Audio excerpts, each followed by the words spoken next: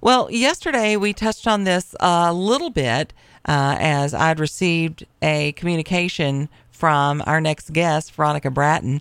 She is the chairwoman of the Lynchburg Republican City Committee. Good morning, Veronica. Good morning, Janet. So we're talking taxes.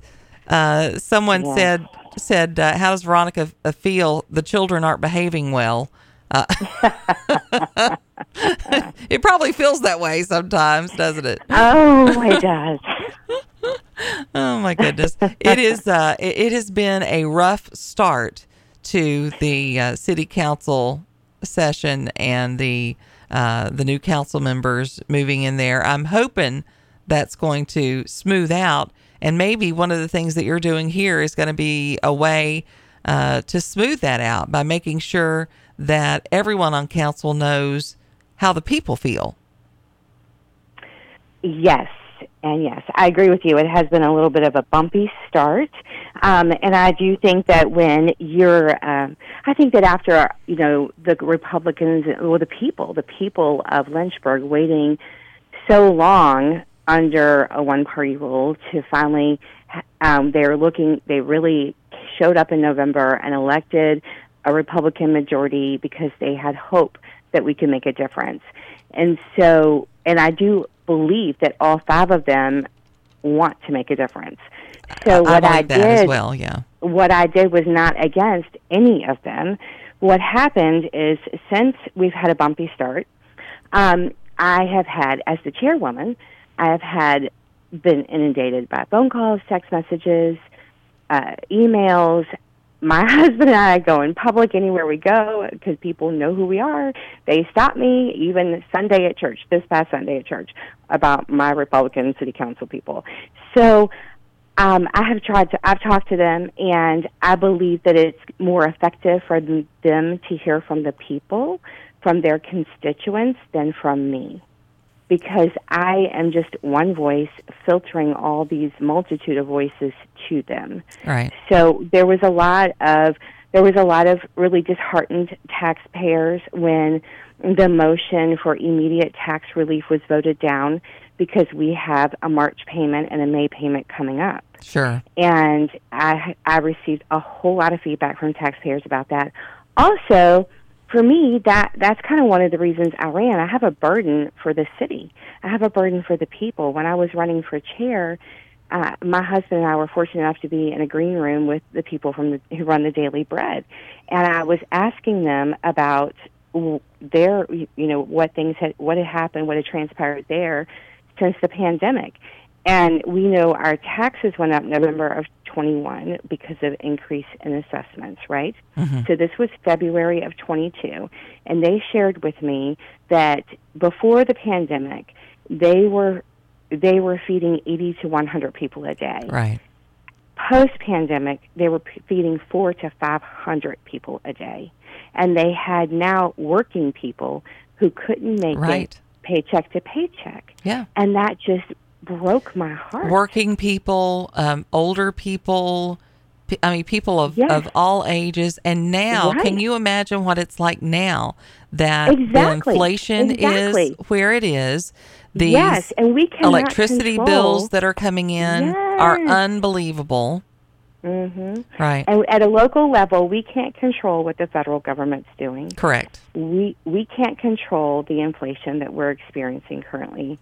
But when we have an opportunity to say, you know what, we have overtaxed you, and we may not, okay, so I understand there's a lot of red tape to go back to November 21. That was really awesome of Council Helgeson to bring that to the table. And that's fine, but politics is negotiation, right? Mm-hmm. And so when that was voted down, then he negotiated for something, okay, well, let's just do this fiscal year. And there are 4 payments due, November, January, March, and May. Well, there are 2 options he put forward with that. We can do back to November 22 for this fiscal year, then we're not going in and opening up last year's budget. Or we can just do the 2 future payments coming up. And right after that vote, I went to the grocery store that was that were both voted down. I go to the grocery store, and it's like $8 for 12 eggs. Right. Exactly. And I'm like just feeling, and I'm remembering this conversation with the Daily Bread, and I'm like, here we are a year later. We finally have the ability to do something. Prices of groceries are increasing. And the people are coming to me, and they're concerned. So I said, my council people need to hear that from their constituents. All right, so we've got two options. Let's talk about those. Option A is immediate tax relief beginning with the November 2022 real estate payment through May 2023 real estate payment, right?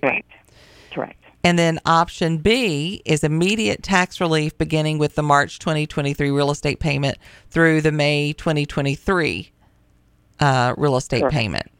Correct. All right. So tell us the differences in those. Well, the 2 and 4, right? 2 and 4. So you're going to get more money back, clearly. You're going to get all the money that you overpaid for this fiscal year back if we go back to the November payment. Okay. If the city manager, whoever, feels like that's too much to go backwards, even 2 payments in the same fiscal year that we've already collected the revenues for, then the proposal is just for the March and May. And that is separate. I just want to be clear that is separate from that's separate from the proposal, that the motion that's already been approved. We have already said, yes, we want to look at the new budget year, but that doesn't start until July 1st. Right. So what does that do for us right now? When electric bills have doubled, when the cost of food has doubled, and we're going to continue to overtax our homeowners, knowing that we've already identified it was a problem, that we all campaigned on it. Well, I have put I've put a copy of your letter onto our Facebook page, and so the best way for them to make sure that people know is to email their city council members. Right, because we have the opportunity to put it back on the agenda for the February 14th city council meeting. What happens is there is, because it was voted down, we need 4 people in council to put it back on the agenda. And we know that 3 will request that. We need a 4th. So we need to hear from all of our constituents who feel like this is what they would like, the immediate relief, even if they don't want it for themselves. They know that their neighbors may need it. Okay. And then let city council decide whether they want the 4 or the 2, but let's give the people something when we see prices are increasing and the crunch is tightening. Right. Well, Veronica Bratton, we appreciate you joining us this morning. We're going to put this information up on our Facebook page. And the bottom line is, it doesn't matter what the opinions are of council. At the end of the day, the people in the city need to make sure that their voices are being heard. Period. Exactly. I believe in the bottom-up approach to government. That's what we need to have. That's what our nation was created.